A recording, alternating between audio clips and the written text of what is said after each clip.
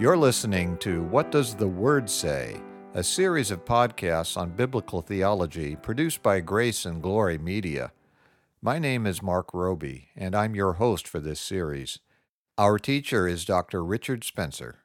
We're continuing our break from studying theology to look at some current topics of great importance from a Christian perspective.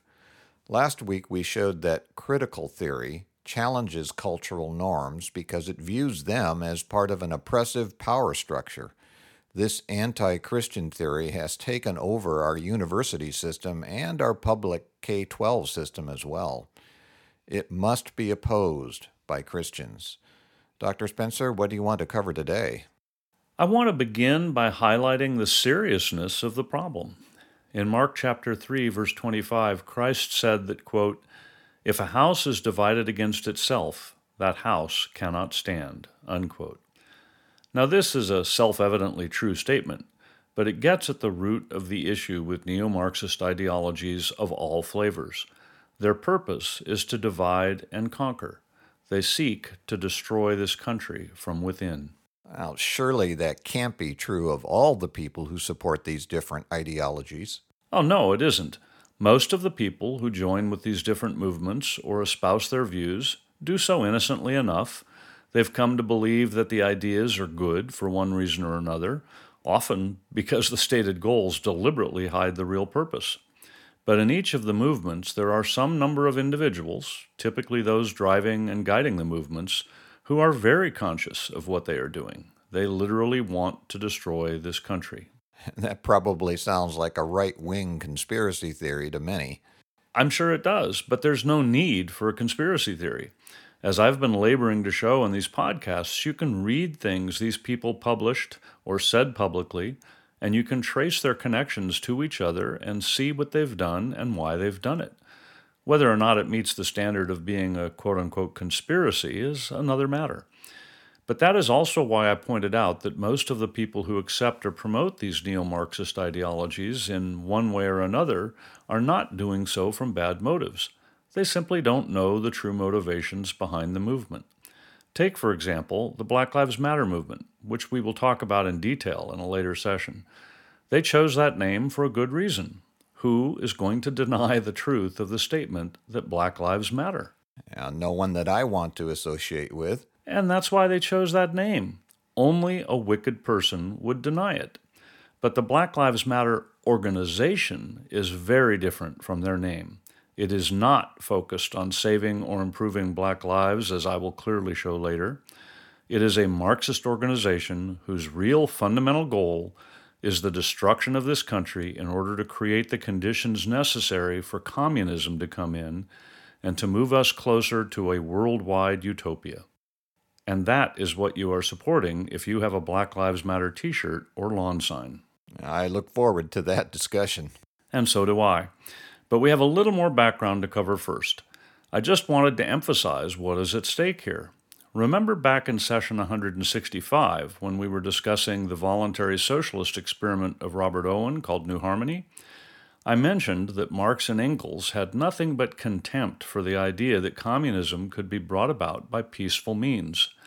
True communism requires that the entire world become communist. It can't be just one country. No truly communist nation or group is ever going to peacefully coexist with other forms of government. Their theory demands that the whole world become communist before it is possible to reach heaven on earth. So they will always be working for the destruction of other forms of government. We need to understand that as individuals and as a nation, or we are going to be taken advantage of and eventually destroyed because of our own naivete. Now, that's a very strong statement.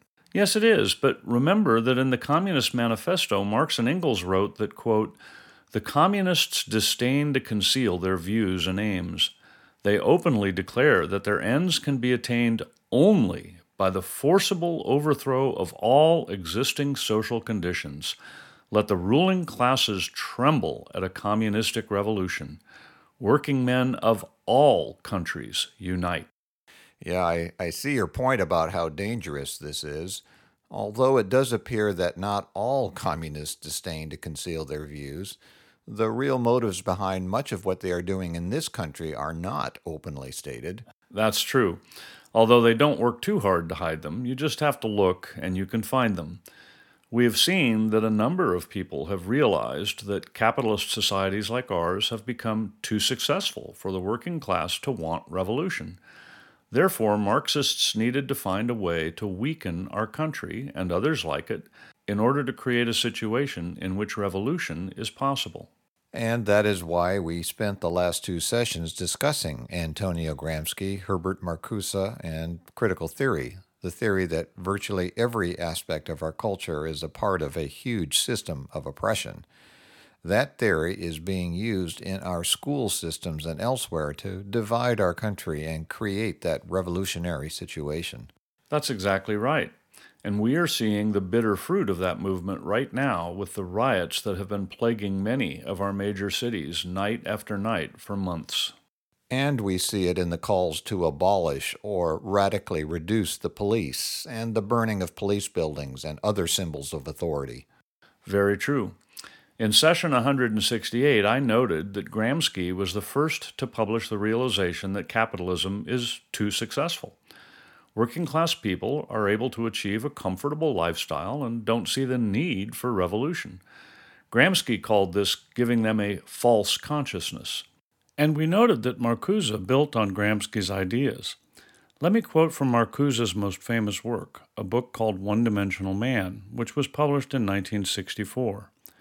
Marcuse wrote that, quote, "The people recognize themselves in their commodities. They find their soul in their automobile, hi-fi set, split-level home, kitchen equipment. The very mechanism which ties the individual to his society has changed, and social control is anchored in the new needs which it has produced," unquote. He then went on to write that, quote, "The products indoctrinate and manipulate. They promote a false consciousness which is immune against its falsehood." That explains the phrase false consciousness. He's referring to the false idea that someone could become fully satisfied in life as a result of material prosperity. And in a way, we would agree with this. To be materially comfortable and to think that is all that is important is to completely miss the true purpose of life. Christ himself said in Luke 10, verse 42, that there is only one thing needful, and he wasn't speaking about material prosperity. He was speaking about our salvation. Jesus also told us in the Sermon on the Mount, as we read in Matthew chapter 6, verses 19 through 21, "Do not store up for yourselves treasures on earth, where moth and rust destroy and where thieves break in and steal, but store up for yourselves treasures in heaven, where moth and rust do not destroy, and where thieves do not break in and steal. For where your treasure is, there your heart will be also." And those verses make the same point. So we would agree with Marcuse and others that material prosperity alone cannot fully satisfy man's needs, not even in this life. But strangely, Marcuse should have been happy with a comfortable life if he was a truly consistent materialist. I mean, what else could really matter? You live, you die, and that's the end of it. But we know, because God has told us, that man is not just a physical animal. He has a spirit as well. And everyone, even an avowed materialist like Marcuse, has a sense that there is more to life than the physical. That is why many novels, short stories, and plays have been written in the last century about how a person can lose his or her soul by being completely consumed with material prosperity. It certainly is a common theme, especially since the Industrial Revolution. And I personally think the reason is that society has been so successful at supplying everyone's physical needs that people have more leisure time and are less consumed with the task of providing for their material needs. And from the perspective of a Marxist who wants to bring about revolution, that is a problem. Marcuse wrote the following about the capitalist way of life, quote, "It is a good way of life, much better than before. And as a good way of life, it militates against qualitative change. Thus emerges a pattern of one-dimensional thought and behavior in which ideas, aspirations, and objectives that, by their content, transcend the established universe of discourse and action, are either repelled or reduced to terms of this universe." In other words, successful people get lulled into a comfortable life that prevents them from thinking about more important things, which is exactly what Jesus Christ warned about. That's right. But Marcuse saw an opportunity to attack cultures that are materially successful. He wrote in the concluding chapter of One-Dimensional Man that, quote, "The totalitarian tendencies of the one-dimensional society render the traditional ways and means of protest ineffective, perhaps even dangerous because they preserve the illusion of popular sovereignty. However, underneath the conservative popular base is the substratum of the outcasts and outsiders, the exploited and persecuted of other races and other colors, the unemployed and the unemployable. Their opposition is revolutionary, even if their consciousness is not." So this is where the idea of needing to raise their consciousness comes from. Precisely. According to Marcuse, you need to take those people who are not doing well in society, and there will always be some, strip them of the idea that they are capable of working hard, living honest lives, and moving up in that society, and get them to see themselves as an oppressed class. They must be convinced that they are victims, and society itself is the oppressor. So society needs to be changed. Mike Gonzalez does a good job of describing this whole process in his book, The Plot to Change America. That all starts to bring many of the problems we see in our country today clearly into focus. The Marxist idea of class conflict, along with neo-Marxist ideologies of race, have generated an almost endless list of groups who are supposedly oppressed and in need of liberation. And it isn't just in terms of race relations or work environments. The whole sexual revolution is part of this plan to destroy America as well, and has generated an almost endless list of supposedly oppressed groups needing to be liberated, the LGBTQIA, and on and on. In a second very influential work published in 1955, entitled Eros and Civilization, Marcuse argues, essentially, that sex in virtually any form should be freely used for pleasure. He concedes that this would be a reversal of what we normally think of as civilized culture, but he views it as a move forward, not backward. He wrote, quote, "It would still be a reversal of the process of civilization, a subversion of culture, but after culture had done its work and created the mankind and the world that could be free," unquote. He explains further that his basic idea is that once civilization has reached the point of easily supplying our material needs, man should be freed from the constraints imposed upon him and be totally free sexually. Which is, yet again, an attack on biblical morality. God created sex, and he defines the proper role of sex in human life. It is meant to be something shared only between a husband and a wife. It is the glue in a marriage and also brings about families. So this idea of total sexual freedom is really an attack on the biblical family structure, which is the core of our civilization. And Marcuse knew that he was attacking the family. In that same work, he wrote that this change in sexual mores, quote, "would lead to a disintegration of the institutions in which the interpersonal relations have been organized, particularly the monogamic and patriarchal family." Which disintegration, I assume, he viewed as a good thing. He did. He viewed anything that would help destroy our culture and country as good. And his student, Angela Davis, wrote in 2018 that, quote, "Marcuse's ideas can be as valuable today as they were 50 years ago." And, of course, 50 years before she wrote that was 1968. The late 60s were a time of violent student protests all over this country. Yes, they were. And those protests had a lot to do with the destruction of our universities. Those protests brought about the creation of a number of so-called ethnic studies departments in the universities and the creation of a number of new faculty positions to fill them. In general, these departments are really nothing more than a platform for activism.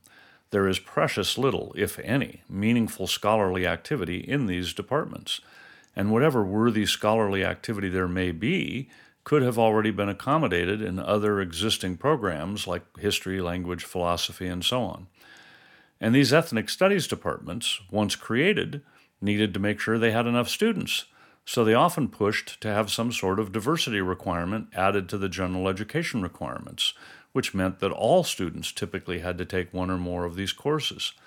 Students can now get college credit, a minor, and even bachelor's and graduate degrees in things like queer studies, Chicano studies, African American and African studies, and sexuality studies. And what does one do with the degree in queer studies, for example? Well, not much useful. I'm pretty sure it isn't going to land you a well-paying job or make you a well-rounded citizen. As I said, these programs are really all about activism and trying to change, or I should really say destroy, our culture. There are college courses, for example, on pornography. Students literally get college credit for watching, or they would contend studying, pornography. That is outrageous. And all of this has made its way down into our K through 12 curricula as well. Not in quite as blatant a form, but yes, it has. In Thomas Sowell's eye-opening book, Inside American Education, he carefully explains how our K through 12 schools have been taken over by these neo-Marxist, or as they are sometimes called, cultural Marxist ideologies. In the K through 12 schools, they take on a psychological form rather than an ideological form. Now, who is Thomas Sowell? He is an American economist who is currently a senior fellow at Stanford University's Hoover Institution. He has spent many years seriously looking into our nation's educational system and has written a number of intelligent, well-researched articles and books on the subject. And what did you mean when you said that these neo-Marxist ideologies show up in the K through 12 schools in a psychological rather than an ideological form? I meant that the schools focus on changing the attitudes and beliefs of our children. Chapter 3 of Sowell's book is called Classroom Brainwashing. It begins with the following statement, quote, "A variety of courses and programs, under an even wider variety of names, have been set up in schools across the country to change the values, behavior, and beliefs of American youngsters from what they have been taught by their families, their churches, or the social groups in which they have grown up," unquote. He goes on to explain how tactics that are mild versions of the brainwashing techniques developed in China under Mao are used in these courses. I don't want to spend much time on this. Interested listeners are encouraged to read his book. But as just one simple example, it is common in grade schools to give assignments where the students are asked to write about family problems and other personal issues and to not tell their parents about the assignment, which produces a feeling of isolation in the student and makes him more susceptible to the teacher's ideas, even if they contradict what he is being taught at home. That's frightening and an obvious attempt to undermine the family. It is. There has been a real shift in our schools away from the idea of educating students by providing them with basic skills like reading, writing, mathematics, and science, and to focus instead on indoctrination. The results are astonishing. For example, Sowell wrote, quote, "The results of an international study of 13-year-olds found that Koreans ranked first in mathematics and Americans last. When asked if they thought they were good at mathematics, only 23% of the Korean youngsters said yes, compared to 68% of American 13-year-olds, unquote. So we are creating young people who are confident, but wrong. And look at the currently popular New York Times 1619 project. It is an ideological pack of lies about our country's founding that is being adopted by a number of public schools. I could quote all kinds of results that are very depressing, but I don't think there's much point. Anyone who's really interested can find the data easily. Sowell's book is a good place to start. But I would like to read one more statement to show that this problem has been growing for a long time. All right, what statement is that? I want to quote from the famous 1983 report of the U.S. National Commission on Excellence in Education, entitled A Nation at Risk, the Imperative for Educational Reform. In that report, they said, quote, "If an unfriendly foreign power had attempted to impose on America the mediocre educational performance that exists today, we might well have viewed it as an act of war. As it stands, we have allowed this to happen to ourselves." Wow, that's an amazingly strong statement. And it led to a nationwide movement to reform our schools. But unfortunately, that reform movement was led by the very people we have been talking about. People like Bill Ayers, one of the founders of the 1960s violent revolutionary group called the Weather Underground, which was responsible for numerous bombings in this country and is famous for declaring war on America, spelled with 3 capital Ks, in 1969. He is a graduate of the Columbia University Teachers College that we noted before as the center of the critical theory movement. He's a retired professor in the College of Education at the University of Illinois at Chicago, and formerly held the titles of Distinguished Professor of Education and Senior University Scholar. As just one indication of his wide influence, if you look at a Teachers College Press catalog from 2019-2020, you will find some of his books for sale, and you will also see that he is the editor of the Teaching for Social Justice series of books. That is incredible. If you look through that catalog, you will be shocked. Let me just quickly give 3 examples. You can buy a book entitled Same as It Never Was, Notes on a Teacher's Return to the Classroom, and we read that, quote, this book invites readers into an award-winning teacher's classroom as he struggles to teach toward equity and justice, unquote. We can also get a book called Letting Go of Literary Whiteness, and we are told the book will, quote, challenge us to develop racial literacy in our students through the teaching of literature, unquote. And finally, we all need a copy of Race, Justice, and Activism and Literacy Instruction, which, quote, includes examples of student activism from across the United States. Now, that is truly shocking. I'm willing to bet that most of our listeners thought K through 12 education was mostly about reading, writing, math, science, history, and so on, not about teaching equity and justice, racial literacy, or student activism. I certainly hope you're right. But the fact that our schools are failing at teaching our children reading, history, math, science, and so on, as noted by the 1983 report A Nation at Risk, is far from the worst part of the story. Remember that the report said that if this had been the activity of an unfriendly foreign power, we might have considered it an act of war? Yeah, I remember that statement. And remember that Bill Ayers' group, the Weather Underground, declared war on America? Yes. Well, he and a lot of others, like Angela Davis, have followed through on that declaration of war by their long march through the institutions. The worst part of the failure of our public schools is the indoctrination that takes place instead of education. Sowell gives a number of examples in his book of how the schools teach our children to hate the United States of America and to hate the Judeo-Christian values on which our nation was built. As just one example, so-called sex education curricula are used to push LGBTQ values, and this problem is dramatically worse now than it was when he published Inside American Education in 1993. Any student who is bold enough to disagree with these modern views and espouse a Christian view of sex and marriage is in for a very rough time in our public schools. That's a sad statement, but I've seen enough examples to know that it's true. And I encourage all Christian parents, in fact, all parents who have children in the public school system, to be extremely vigilant. Find out what is being taught. I think you'll be shocked. But be prepared to have to dig a bit. These programs use deceptive names and really don't want parents to know what is being taught. The parents are often viewed as the enemy. Yeah, that again is very sad. Very sad indeed. But the anti-Christian bias in our schools is not new. We don't have time to go through the whole history, but in our next session I will begin with a very brief and selected sketch of that history, because it will be useful to make one final point before we move on to examine the modern problems that are, in large measure, a result of this war on America. Very well, I look forward to that. And now let me remind our listeners that they can email their questions and comments to info@whatdoesthewordsay.org. We would love to hear from you.